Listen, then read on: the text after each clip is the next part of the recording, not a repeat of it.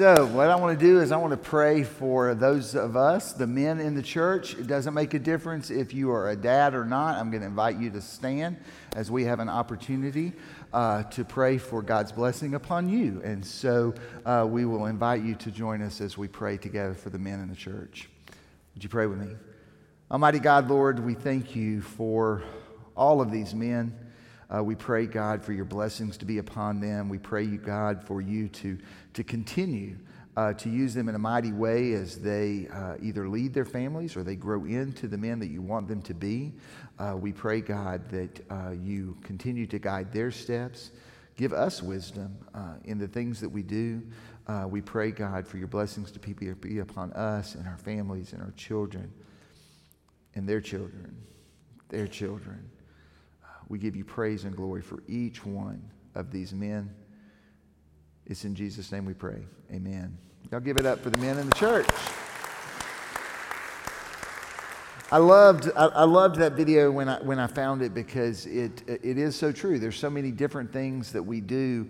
And this past week, I shared a little bit of this story with the men's Bible study on Tuesday, but on Monday, Claire and I were at Latham's, and we came outside, and there was a fairly large snake in the driveway.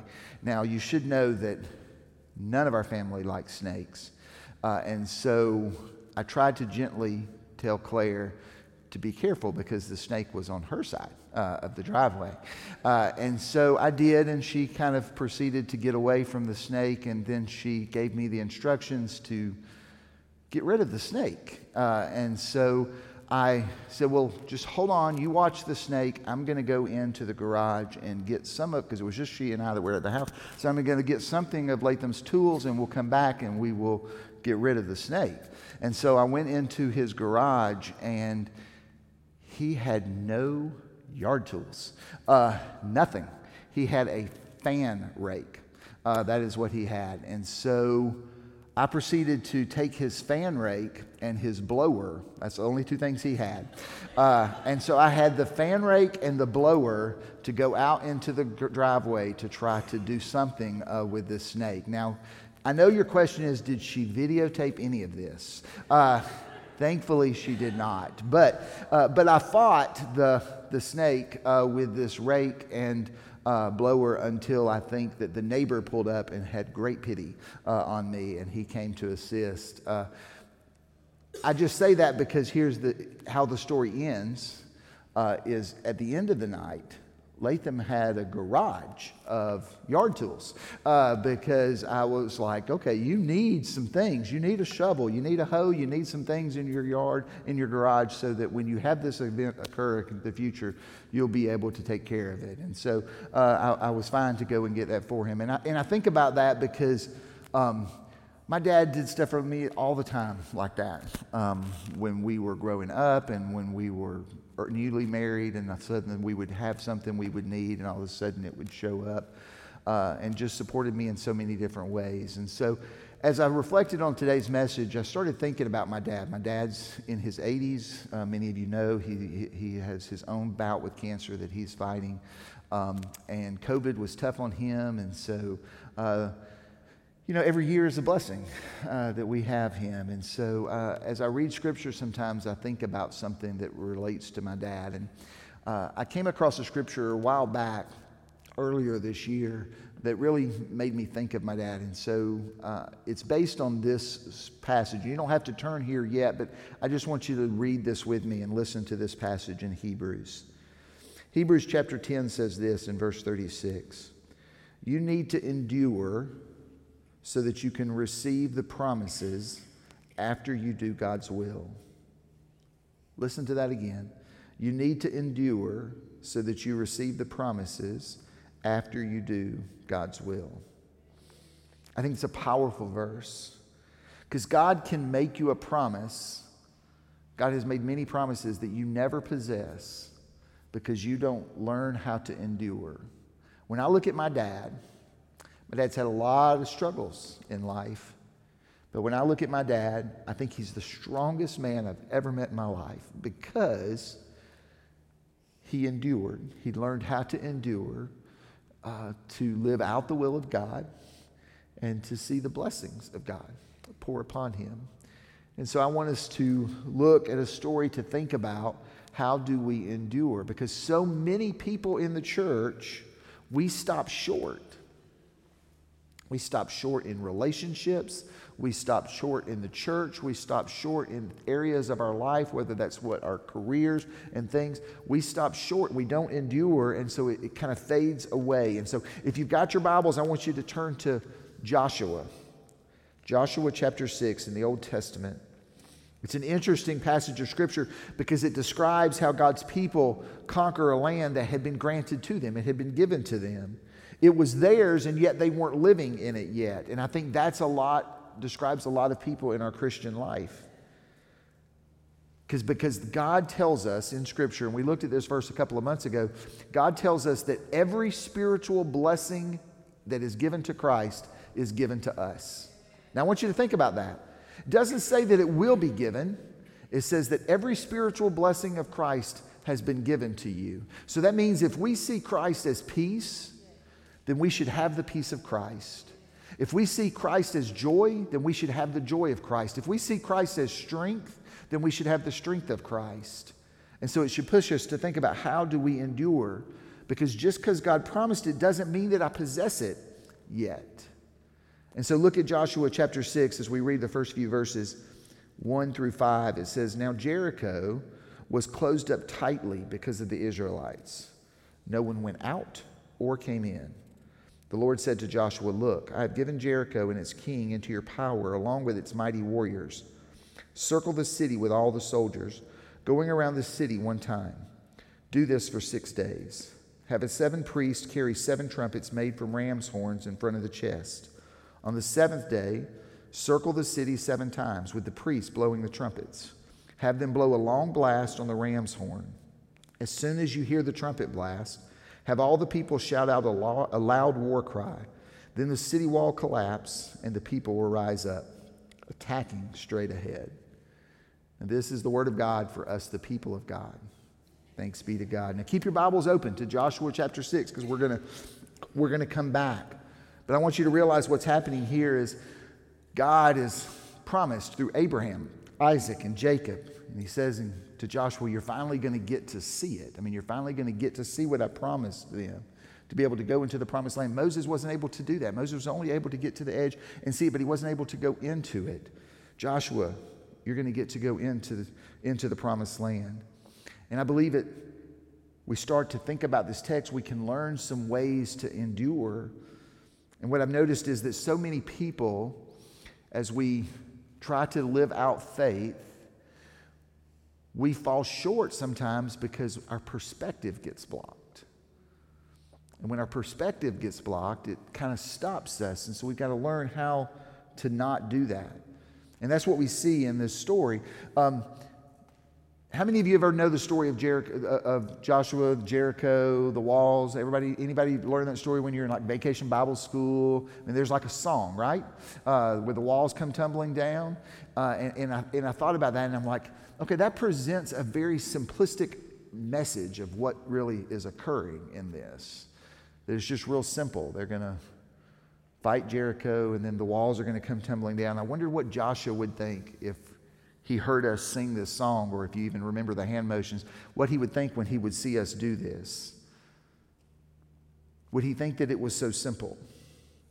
See, Jericho was the first city in the promised land that they were going to take, and then everything that God had promised would be provided to them. It was the first city. And how many of us, that's what's the hardest, is getting started, right? I would think about my dad when he worked and fought for sobriety. The hardest thing, and I can't even imagine how hard it was, the hardest thing was to come to his family and say, I got a problem. It's that first step, right? It's the first step to say, okay, I'm going to go to the gym, or I'm going to get involved in this group, or I'm going to start coming to church, whatever it may be. It's that first step that is often the hardest. But it doesn't mean that it's easy, right?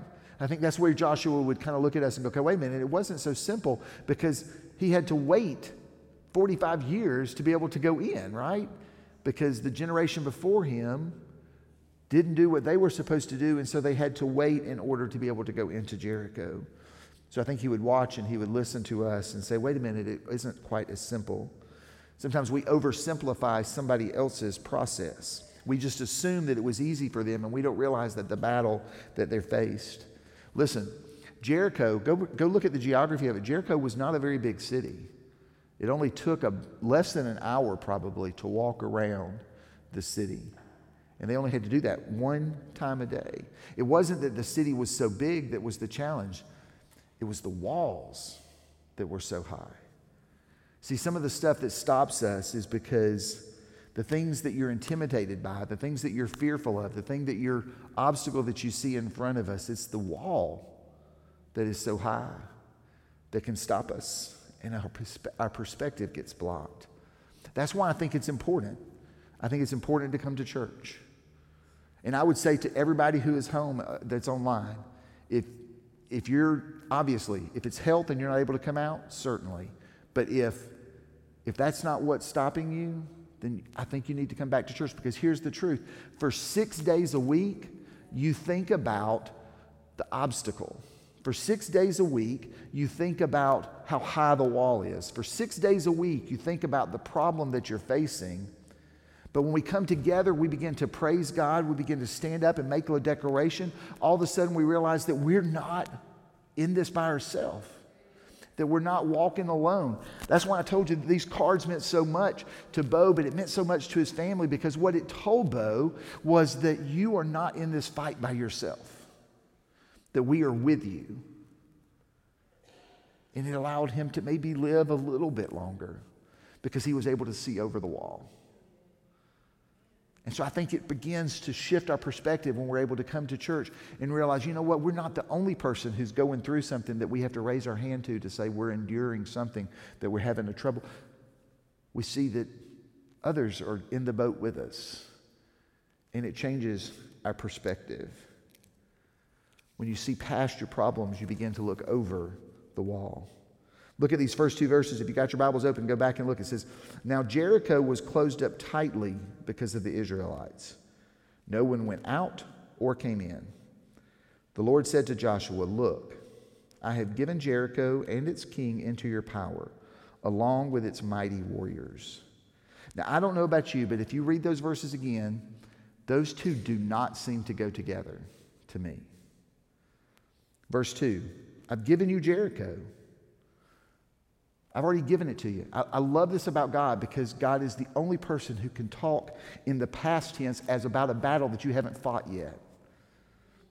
Think about that. He's able to talk about a battle that you haven't even fought yet in the past tense, because he's outside of time. He's outside of the obstacle. He's outside of the problem that you're facing. And so he's able to say, I've already given it to you. He's able to see past the wall. And yet we see in verse 1, the gates of Jericho were securely tight. No one came in or went out. All you ever see is the wall. I mean, that's the part we have to stop and recognize. If we want to try to change our perspective and learn how to endure, you got to stop and say, okay, have you ever felt like God is calling you to healing, but you only feel broken? God's calling you to trust in his provision, but you don't see any provision. God is calling you to be strong, but all you can see in yourself is somebody who's weak. You ever felt like God is calling you to victory over something, but you only feel like you cannot win? Has it ever been who you are and how you are when your revelation doesn't meet your reality? That means our perspective is blocked, and we got to look over the wall. Now, I think what sometimes blocks us is because the progress isn't always obvious. All right, so let's think about this story of Joshua. He's told to go around the wall one time each day for 6 days. And so he summons the priest. He's supposed to take the Ark of the Covenant before them, and they're supposed to blow trumpets, and then the rear guard is supposed to come behind them and to be able to follow them. So let's look at this story in verse 8. It says, as soon as Joshua had spoken to the people, the 7 priests carrying 7 ram's horns, trumpets, moved forward in front of the Lord. They blew the trumpets. The Lord's covenant chest followed. So they're making progress, right? I don't know about you, but I like progress. I like to see things that are occurring. So I am one who likes to write tasks down, and it's really good to be able to scratch off a line on my task. First thing, I'm one of those who, how many of you make your bed every day? Okay, y'all are smart. Now, how many of you don't? What's wrong with y'all? Okay, I mean, making your bed every day is that first thing that's like progress. And so if I get up, if I happen to be home, now Claire has to make it most days. She's probably at home at line right now going, you don't make the bed. But she makes the bed every day for me. But if I'm home and she gets up to have her coffee, I will go in and make the bed very quickly, because it's like, okay, a task occurred. I made progress for my day. There's just something about that. I enjoy making that progress. So let's keep looking at verse 9. It says, the initial group of soldiers was going out in front of the priest who were blowing the trumpets. The rear guard was coming behind the chest with trumpets blowing continuously. So all the trumpets were sounding, and Joshua had commanded the army to not say anything. They were to remain silent. They weren't supposed to raise their voice until he gave them the word that they were supposed to shout. And so the ark of the Lord was carried around the city, and the rear guard followed it. I love to imagine, always when I read Scripture, trying to put myself into the story. When you think about being one of those who were either in the leading the initial guard, or if you were the rear guard, what did they think? And is this how you would have done it? You ever stop and read a story and go, now, if I had written this, if I had been God, which is a scary thought, but if I had been God, I would have done it this way. Is this the way you would have done it? It's not the way I would have done it. Day 1, you would have seen a couple of bricks fall, right? I mean, that would have been my progress. And then day 2, on the other side of the city, I'd see a few more bricks fall. Every day I'd see a little bit more bricks fall, so that I knew that I was accomplishing something, and I'd be able to motivate people. Incremental wall damage. That's what I'm looking for, right? And so, I mean, I think that would make a whole lot more sense than just to do it for one time a trip each day and then go home. Don't you wonder what they thought? What'd you do today? We walked around the city. What happened? Nothing. Are you going back tomorrow? I mean, that would be the logic of that. And so when I read this story, I'm like, okay. And then why did Joshua tell them to be quiet? I mean, I think Joshua knew that in the past, the spies, if you know the story, go back and look in Scripture, the spies had spoken. They had talked about what they saw. And so I think he knew that when you're trying to battle, that often it's the words out of your mouth that create the most damage. You can begin to talk yourself out of something. You ever done that? Of, ooh, maybe I shouldn't do that. And so he had them be quiet, because I think he knew that they could be their own worst enemy. And so sometimes the best strategy is just march. But here's the interesting thing for me when I think about these soldiers. Joshua never tells them how many days it's going to take. God tells Joshua, but Joshua doesn't tell them. So it wasn't like he was on day 3 going, hey, just hang on, guys. You only got to go 3 more days. Right?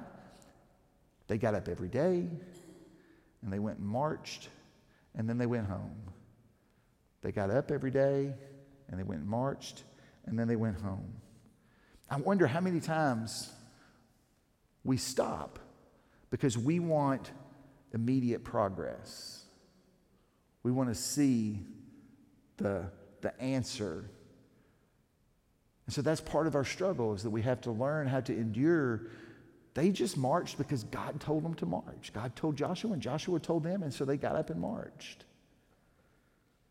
And then I think the other part of this, I would say, is the teaching to endure it is because the process is open-ended. And we don't like, at least most of us, we don't like things to be open-ended. A couple of, probably 3 or 4 weeks ago, y'all know the CDC changed our guidelines on the drop of a hat. Church council had met one day. CDC came in and said, okay, you can, fully vaccinated people are able to choose to take their mask off. And so I came to you, the church, because I knew that we weren't going to be able to solve that problem right away. I came to you as the church, and I said, if y'all will church council is going to meet in 2 weeks, just hang on for 2 more weeks. And you know what? Y'all did. And when we came back to you, church council, it was important. If those who are in church council, you remember, we talked about that. It was important to come back to you as a church and say, in the middle of July, we're going to meet again. Once Pastor Lavelle gets here, we're going to meet and we're going to look and see if we need to tweak anything else. Because what we knew would be difficult, because just to who we are as humanity, it would be difficult for me to come in and go, just hang on. We'll do it when we get to it, right? We don't like that part. We don't like that open-ended part. But here's the thing about the open-endedness. When I read this story, the open-endedness did not allow, it allowed for the soldiers to not trust their own efforts and not even trust the progress. They had to trust in the promise. That is why the open-endedness is important. Sometimes we walk around in situations, we look at things that are going on in our lives, and it doesn't seem as if God is working. But let me ask you, will you pray even when you don't get your answer? Will you still serve even if nobody walks up to you and says thank you? Will you still work to grow in your faith even if you feel like you're not growing in your faith? Will you still show up even if you don't feel like you're making any difference? See, I think that's the question of the story was, will you still? And you fill in the gap. That's the question he wanted to know. That's the essence of faith. Will you still? Because walking around those walls of Jericho, it prepared them for the giants that they were going to face once they went into the promised land. Because they believed in God's ability to fulfill his promise. They believed in God's ability to be faithful. So many times we're walking through a battle and we don't realize that God's preparing us for something even greater. Sometimes we are walking through a battle and we don't realize that we're on day 6 and we stop.